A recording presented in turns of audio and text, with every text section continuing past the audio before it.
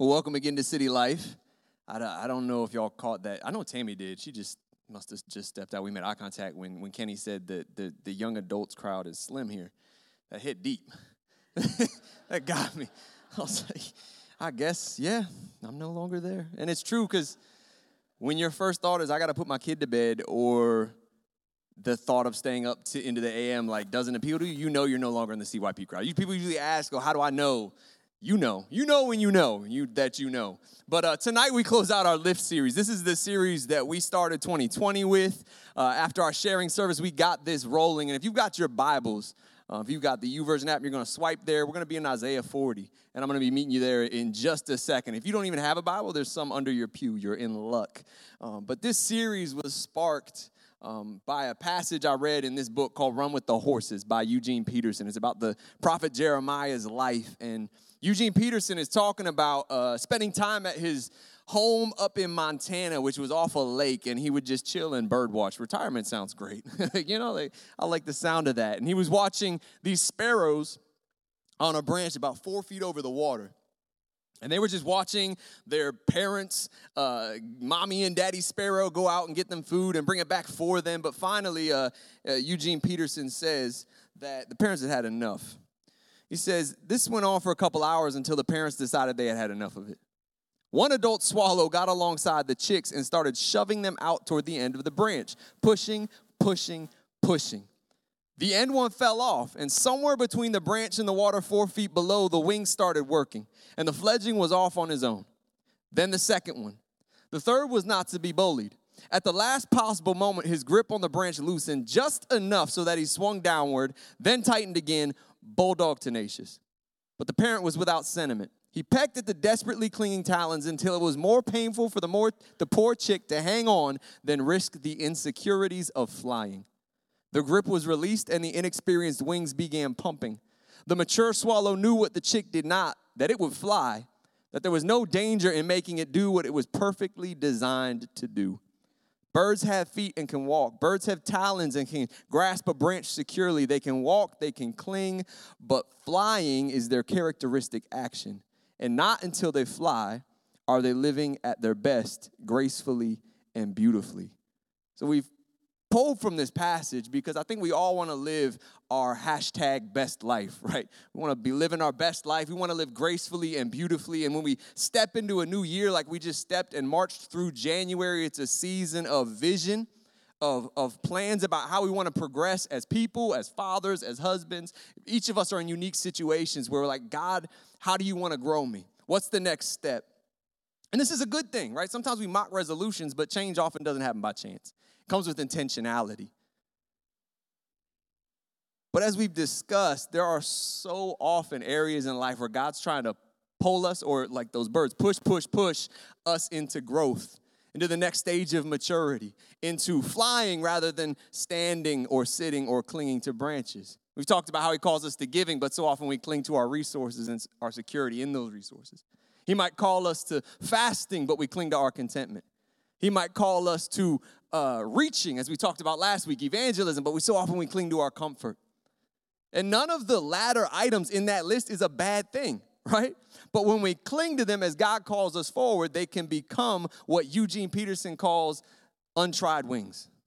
As we cling to branches and never step into growth that is stunted, potential that's untapped, purpose that's not fully realized.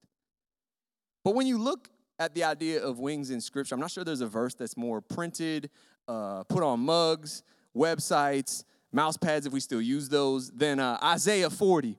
Isaiah 40 verses 11 through 13, where it says, God gives power to the weak and strength to the powerless. Even youths will become weak and tired. Can I get an amen? Dustin, you don't count. And young men will fall into exhaustion. But those who trust in the Lord will find new strength. They will soar high on wings like eagles. They will run and not grow weary. They will walk and not faint. Such a beautiful passage. It's poetic, it's powerful, and it's beautiful. And the word trust here, which in the Hebrew is kaval, I looked it up. It's Qavah, means to wait. Means to wait. To hope, to expect, to pause. David uses the word repeatedly in the Psalms when he talks about waiting on the Lord, as he does again and again. So the implication in Isaiah is kind of counterintuitive. He's saying, look, wait and you'll soar. Rest and you'll fly. Propel yourself by learning how to press pause. But here's the thing. I don't know about you. I don't like waiting. Our culture doesn't like waiting. Our culture doesn't like pausing. We find our ways to work around lines with technology. I can go to Starbucks now. I don't even just stand in line. I can put my order in early, show up, just take it, and walk out. Like, I don't have to stand in line if I don't want to. And I spend a lot of time in Starbucks. I can tell you, my inclination and the inclination of people, the moment you step into a line and you got to wait, we don't know what to do. So we just pull our phone out and start doing something, right? Because the idea of pausing or stopping what we're doing, like, that's wasting precious time. Waiting for us is sometimes as counterintuitive as it is for those young birds to let go of that branch and use the wings that they haven't flown with yet. And even though I think all of us would say we want more rest in our lives, am I right? You can amen that one, Dustin, right? We want more rest. Sometimes it's so elusive, right? So often the reason, though, that we forsake pressing pause or resting or waiting on God, even though it's right there in Scripture, right? Even in the Ten Commandments, it's because we can cling to the branch of our own efforts, of striving. Why would we do that? Well, for some of us, it may be that we cling to the facade of control. It's hard to let go of control and trust in God. For some of us, it may be that we're striving to feel value. We find value in what we can do. And so whatever the motive is, so often again and again, we end up living with the untried wings of rest. And as a result, we become a restless people. Like restless, literally. People without rest. And it's a problem, and I can't really overstate it. Like, listen to these stats. A recent study of 7,500 full-time employees found that 23% of employees reported feeling burned out at work very often or always, while an additional 44 reported feeling burned out sometimes. Some of y'all can probably relate. And this is why 225 million workdays are lost every year in the U.S. related to stress and just burnout. And burnout accounts for an estimated, up to an estimated, $190 billion in healthcare spending each year, because it's attributed to everything from diabetes to heart disease, gastrointestinal issues, high cholesterol, even death under the age of 45. So when I'm saying, like, restlessness is a problem, I'm not just exaggerating so that I can make a point tonight. We see it in our culture. We're a people that needs rest. And maybe you would say, well, it's probably rooted in our technology. Like, we have light bulbs now. We can stay up all night. I could be in a dark room and just look at a monitor, and I no longer have to quit at the end of a long day when the sun sets. Like, I think it's 1910, the average American got 9 hours of sleep. Some of us would kill for that, right? We're probably in the shoes of, it's the disease control and prevention. They recently did a survey that found out 1 out of 3 of us don't get 7 hours of sleep, which is like the healthy ideal. And why would disease control do that survey? Well, because again, a lack of physical rest can do damage to our bodies. But it's not due to recent technology. I've actually used this quote before, but it's from Blaise Pascal, a 17th century mathematician, inventor, theologian, basically Renaissance man. And he was observing the 17th century culture when he said, you take away their diversion and you will see them dried up in weariness. It's to be ushered into unhappiness as soon as we are reduced to thinking of self and have no diversion. He said elsewhere, I've discovered that all the unhappiness of men arises from one single fact. They can't stay quietly in their own chamber. Restlessness is not a recent issue. And as we'll look at tonight, it goes back to our earliest history. It goes all the way back to the beginning of Genesis. Restlessness, as we'll look at, it's rooted in the very fall of man. And I know I've quoted a bunch of health stuff just now to make a point, but finding a solution and being able to find rest is more than about our health. It's about our holiness. It's about being a holy people that is made whole and holy, and rest is a part of that. But we can make all kinds of excuses not to rest. Reasons that we cling to the branch, whether it's for control, identity, whatever it is. Like, I don't know if you've heard this before. I've heard this from well-intended people. I've even heard from pastors that would say, well, the devil doesn't take a day off. Anybody ever heard somebody say that? Well, the devil doesn't take days off. My first thought when people say that is, why is the devil your role model? Right? Like, Paul didn't say, follow me as I follow the devil. He said, follow me as I follow Christ, who models for us rest. Like he breaks away from the crowd to go spend time with Jesus in prayer. He was a nap connoisseur. This man could nap on a boat in the middle of a storm. I appreciate that, right? And God the Father in Genesis, almighty and infinite power, models for us rest, not because he needed it, but on the seventh day he rests and he sets it apart as holy. The first holy thing in the history of creation, not an object, not anything, but a space in time, the seventh day, rest that was declared holy. It says God blessed the seventh day and made it holy. Well, the devil doesn't take days off. That's probably why he's so unholy, right? He's not our goal. He's not the motto we aspire to. I read Psalm 19:13 just this week. It was just a part of my daily readings. And in Psalm 19:13 in the New King James, it says, keep back your servant also from presumptuous sins. Let them not have dominion over me. I love the Message version where it says, keep me from stupid sins, from thinking that I can take over your work. And you could argue that the devil's first sin was one of presumption, right, of taking over. And the temptation the devil presents to Adam and Eve was based on this similar presumption, be like God. So it shouldn't surprise us when we find this impulse within us, even when it's hidden behind work ethic or a busy schedule or the grind.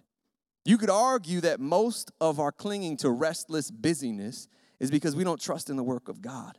It's a sin of presumption, a lack of trust in God's work, so we just keep working and working, thinking if we ever stop, if we ever pause, if we ever rest, it's all going to fall apart. But we can see the roots of our restlessness even more evident in Adam and Eve's son, Cain. Because after Cain famously murders Abel, God confronts him and tells him his punishment that he will be a restless wanderer. So Cain laments and echoes these weighty words in Genesis 4:14, where he says, I will be hidden from your presence.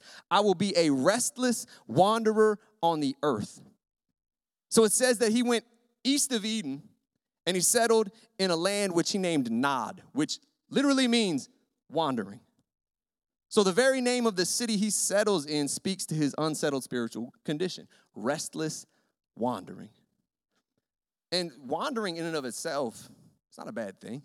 I want to travel more. Like, let me see some more of the world. I would love to wander and leave home to go out. But that's why when we talk about movies like 7 Years in Tibet or Secret Life of Walter Mitty, they'll talk about wanderlust, right? Like wandering in and of itself, romantic wandering can be a beautiful thing, but romantic wandering has a home to go back to. It's even present. You think about the Odyssey, you think about Moby Dick and these classic tales. There was a home to go back to, and that's what made it romantic wandering. Whereas restless wandering, it's a homeless wandering. Restless is also translated as homeless in some translations of Genesis 4. That's why even the city that Cain settled in, where he built a home, would be named wandering. He was settled but unsettled, at rest physically but restless spiritually. And in the following verses, we see his descendants built the first civilization, agriculture, tools, music. All these things begin to be built, and restlessness is at the roots of his family. Restlessness is at the heart of the first culture, and it's still at the heart of ours. In America, we live much the same way. Because in America, we've settled in with our house and white picket fence and cars in the garage, good school district for the kids. And yet our culture is restless in the truest sense of the word, as those stats show. We don't do rest, and when we make attempts, we often do it wrong, as we'll talk about later. But it bears repeating and underlining and highlighting that a culture that binges on busyness is ultimately going to produce burnout. And the church isn't immune. Right? Church leaders, 20% of churches that retire, it's attributed to burnout. You know, if there was a Mount Rushmore of preachers and pastors, Charles Spurgeon would have to be on it. And if you had, like, cards to collect, like sports cards for basketball and football players, if you could do those for pastors, it'd be pretty cool. But his stats on the back would be prolific. These would be his statistics, that in 57 years, Charles Spurgeon accomplished 3 lifetimes of work. Every week he preached 4 to 10 times, read 6 meaty books, revised sermons for publication, lectured, edited a monthly magazine, and in his spare time, this doesn't count as spare time in my book, he wrote about 150 books. He shepherded the largest Protestant megachurch in the world, directed a theological college, ran an orphanage, and oversaw 66 Christian charities. That's Ridiculous. He's in the Hall of Fame, right?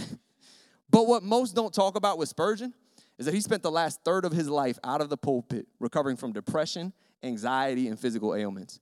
And he himself, in his journals and his writings, you can find in books, connected this sickness and depression to overwork and just grinding too hard.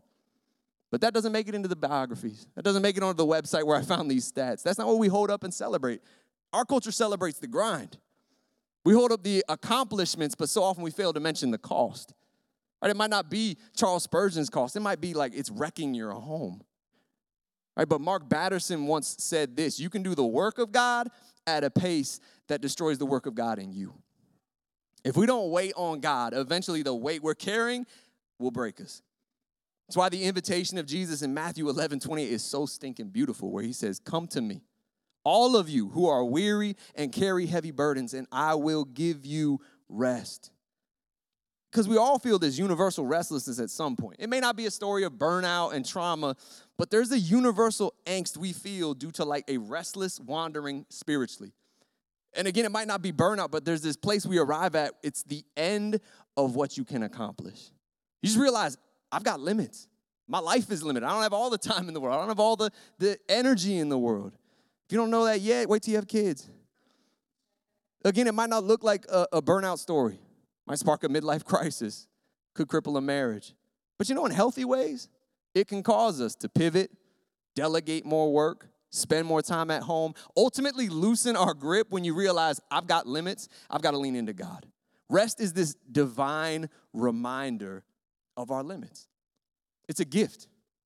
And it's a reminder of the greater gift. That as it says in the Gospels, as it says in the epistles, we're saved by grace, not by our efforts.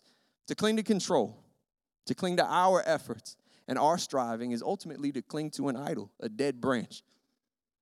Some of us, I think we understand this. Like you grasp most of what's been said, but it's like we still can't get the rest that we need.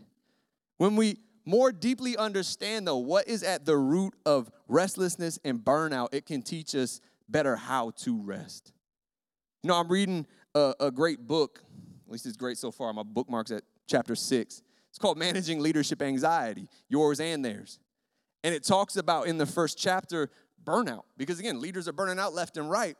But he says you survey these people that are burning out, and you look at the reasons for their burnout, and most often, burnout is not rooted in workload. It's rooted in anxiety and relational isolation. So what does that mean? It means that rest isn't just eliminating work and reducing a workload. But I think for many of us, that's been our definition of rest, right? Not working, doing nothing, drifting, vegging out. But you can't just reduce workload and reduce burnout. You need to also increase relationship. I find it interesting that when Cain talks about his restless wandering, he ties it to his disconnect from God's presence and his relationship with God. Rest is about self-care, but it's not all about self-care or self-reliance and managing anxiety and managing our rest. It's about proper relationship, managing our relationship with God. Abraham Heschel, he wrote a great book on the Sabbath. It's very short. It's basically a long essay. But he says of the word rest in Scripture, manuha, which we usually render with rest, means much more than withdrawal from labor and exertion, more than freedom from toil, strain, or activity of any kind. Manuha is not a negative concept, but something real and intrinsically positive. So rest isn't just unplugging, it's plugging in. It's positively plugging into God. Communion, not just what we celebrated here, but communion, relationship with God, spending time in his presence, waiting on God like it talks about in Isaiah 40, that's what renews us and gives us wings. That's what's recharging. So ultimately, you can do rest wrong. Just like I could handle this phone wrong. If I've never seen a phone before and I'm looking at this and it tells me it's at 2%, I could be like, oh, okay, turn it off. It's not going to die, but it's also not going to charge. If I just take the phone at 2%, I'm like, well, I better turn it off. When I turn it back on, it's still going to be at 2%. You got to plug it in. But that's how many of us treat rest, that I'll unplug, I'll do nothing, I'll veg out. And that's a facet of rest, sure, but it's an incomplete picture. Rest isn't just an absence from all things and unplugging from all things. It's plugging into God. And this phone doesn't just serve as an analogy for rest. It can also be the biggest complication to rest, right? Like we used to go to work. Now work comes to us. I got my email. I got inboxes, messages, phone calls coming in on this thing. The same device I'm using on a Monday to look up like show times to go on a date with my wife is the same one I'm getting requests in real time. The same device I'm on YouVersion, right? Looking what I should be reading that day. I'm getting emails and messages on the same device. If we're not intentional about rest, about plugging into God's presence, we'll be sucked right back into work, right? If we don't fill our rest with something, distraction will gladly slide right on in. As Heschel said, it's not just a negative concept. Rest is something intrinsically positive. And he said elsewhere in this book that labor without dignity is the cause of misery, and rest without spirit is the source of depravity. Again, he said, labor without dignity is the cause of misery, and rest without spirit is the source of depravity. This is why therapists and counselors will tell you, and they'll tell me, that it's those moments after your biggest win. Like it's that moment after those 24 hours after your best sermon, best church service, where you should be most mindful. Right? When you're about to rest and your body is just lets its guard down. Right? That can be the time the enemy most wants to strike. Like look at David's rest. King David, Old Testament, decides to stay home from battle, right? And that was the birthplace of adultery, murder, lying, all these breaking of the Ten Commandments. Right? You can do rest wrong. It's how our country puts more money than any other country in the world into the leisure industry. Billions of dollars. And yet we're also the one burning out the most and the most restless because you can do rest wrong. It's not just putting down. It's picking up. Not just unplugging. It's plugging in. Otherwise, we'll never truly experience the renewal we need on a soul level to really address that restless wandering. You know, this is such a word at the heart of City Life that if you've been here since the plant, you probably heard like 4 sermons on resting, 1 per year, each from a different angle, because it's so unaddressed in our culture. You know, on a personal level, I don't tell people I have a life verse, but if I did, this one would probably be it. Just because in ministry, it means so much to me. When I'm encouraging people in ministry, it means a lot. It's 1 Corinthians 15:58, where Paul says, stand firm, let nothing move you. Always give yourself fully to the work of ministry, because nothing you do for God is ever in vain. Always give yourself fully to the work of ministry. If I read that wrong, that sounds like a recipe for burnout, because what do you picture when you think of giving yourself fully?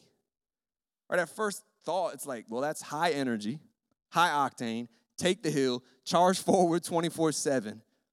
But in actuality, that's not a recipe for giving yourself fully. That's a recipe for fatigue and burnout. Rest is a part of giving yourself fully to God, because when I'm tired, I'm not worth as much. Right? Without rest, you'll never be at 100% and giving yourself fully. Not just to God, but to your work, to your family, to your spouse, to your kids. I think sometimes we get the idea in our heads that we're not supposed to rest until the job is done. That we don't rest until our work is done. But we rest because our work will never be at its best. And we won't do our best work without it. Right? The world doesn't just need rested workers in the workplace. The world needs rested Christians. Our command to love people. I don't know about you. When I'm tired, Raj has been up all night and I got 2 hours of sleep. I'm not as good at loving people. I got a little less grace, right? The Great Commission to make disciples and change the world, it starts with go. And when I'm tired, my flesh is saying no, right? It's saying go. That's the first word of the Great Commission. The world needs rested Christians. Like a practical application that's been just big for me as I've become a father and a pastor almost at the same time is create finish lines. Lucky for us, God gives us one in Scripture, a weekly one called the Sabbath, just finding a time during the week to rest. It might not always be Sunday, it might not always be 24 hours, but taking time to pause, to take a break from a life of perpetual output and unplug and plug back into God. And remind ourselves that my worth isn't in my work. I don't have anything to earn before God. It's the beauty of the gospel. We got a weekly finish line in Scripture. I know for me, again, work comes home with me. I have to have a daily finish line. Some of us, we clock out. Some of us, man, you got work calling you all night. There just needs to be a finish line to where your spouse gets you, your kids get you, and God gets you. Maybe a yearly finish line. Maybe you can't even do a vacation. You can do a staycation. I don't know what. Just take a day off of work. But a yearly finish line, again, where you can not fall into our culture where it's a life of perpetual output, but we can find true rest. Only then will we find the untried wings of rest that it talks about in Isaiah 40, where it says we need to wait in the Lord. We need to pause and remind ourselves that God is in control, and Jesus already died for all my deepest needs, so I don't need to kill myself filling my calendar or kill myself trying to provide. But if I could have the worship team come up, I don't really want to close with practical notes, because maybe you hear most of this and it comes off as pretty practical tonight, but this is deeply spiritual. Because we're all waiting for somebody to look at us and say, that's enough, right? You're good enough. You don't have to strive anymore. It's okay to stop. All of us deep down, we're restless wanderers, just waiting for that. And God reminds us this every time we rest. That's why resting gives us wings like eagles. It reminds us that the weights we carry daily, there's time where we can just lay it on the ground. You don't have to be a restless wanderer. You have a home in Christ, in God, that through the cross we can step into. Right? Like the prodigal son, he runs to us when we turn to him. You don't have to be a restless wanderer. That's the good news of the gospel. Again, Ephesians 2, where it talks about we're not saved by constantly striving. I don't earn my grace by grinding daily and trying to do better. We're not saved by works. We're saved by grace through faith. Resting is at the heart of the gospel. And we find it by putting our faith, hope, and trust in Jesus and what we celebrated at communion, the work he did at the cross. And if maybe tonight you would think, man, I've always held back because I've always had this idea that I have to get right, do more before I come to God. Man, I just want to remind you of the good news of the gospel, that through Jesus Christ, all the grace and mercy you need is available at the cross, that you can step into relationship tonight. You can know Jesus as Savior tonight. You can know God as Father and friend tonight. The lie that the enemy so often sows into our hearts is that we got to do more before we come. It's a lie from the pit of hell. You can come to him tonight. But then for many of us, we've been following Christ year, 10 years, much longer than that. But again, God is always calling us forward. Eugene Peterson didn't just write that book. He wrote the book called Long Obedience in the Same Direction. So often what following Christ is like. Steady obedience. He's always calling us forward, always calling us into new things. And maybe just in this series over these past 4 weeks, maybe it's some of the things we talked about. Maybe it's something entirely different where the Holy Spirit has convicted you, prompted you, and saying this is an area you need to grow. This is an area where you're living with untried wings because you're clinging to something. I don't know what the branch is. I don't know what he's calling you into. We talked about giving, right? Maybe it's letting go of the security and identity we find in our money and resources. That takes trust. Maybe it's fasting. For me, like I told you guys last year, that was active but really random in my life. And I was challenged to pick up those wings, to use those wings. Maybe it's reaching, letting go of our comfort zone to share the hope we have. That takes trust. Maybe it's resting, right? Takes a trust as well. But each of these pathways have a cost. Each one of them do. But may we remember that as we talked about the first week of this series, there's also an opportunity cost, right? When you live with untried wings, when you live with untapped potential, destinies that you're not walking in, let's not let 2020 be a year of untried wings and clinging to branches. If God has spoken to you about anything, all I've got is they're wings. It might be something you hold on to for tonight. Might be something you hold on to for 24 hours. Might be something you hold on to for a week, a month, a year. I don't know. But I know I've got one in my pocket because, again, I also got one on the floor. God prompted me about fasting and doing it and pressing in. I don't know what it might be for you, but if there's something that God's spoken to you, just come up, grab one of these as we sing and as we worship. You may hold on to it for a day or a year, but I know that the number one strategy of the enemy is to take whatever seed was planted through this series, whatever seed was planted tonight, and through distractions, busyness, uproot that. So if it's something as simple as a little metal wing in your pocket, let's make sure that the seeds God has planted are the seeds we walk forward in so that he can bring fruit. Jesus Christ, tonight we thank you. If we could stand as we go into worship.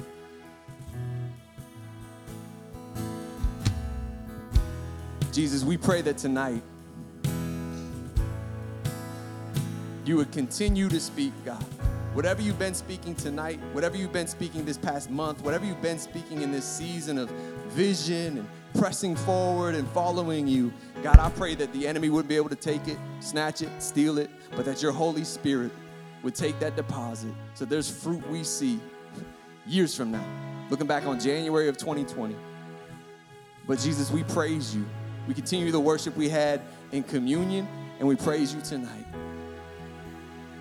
And again, if you need prayer for anything, Anthony and Amanda are right here. I'll be right here. But let's worship tonight and praise Jesus for who he is.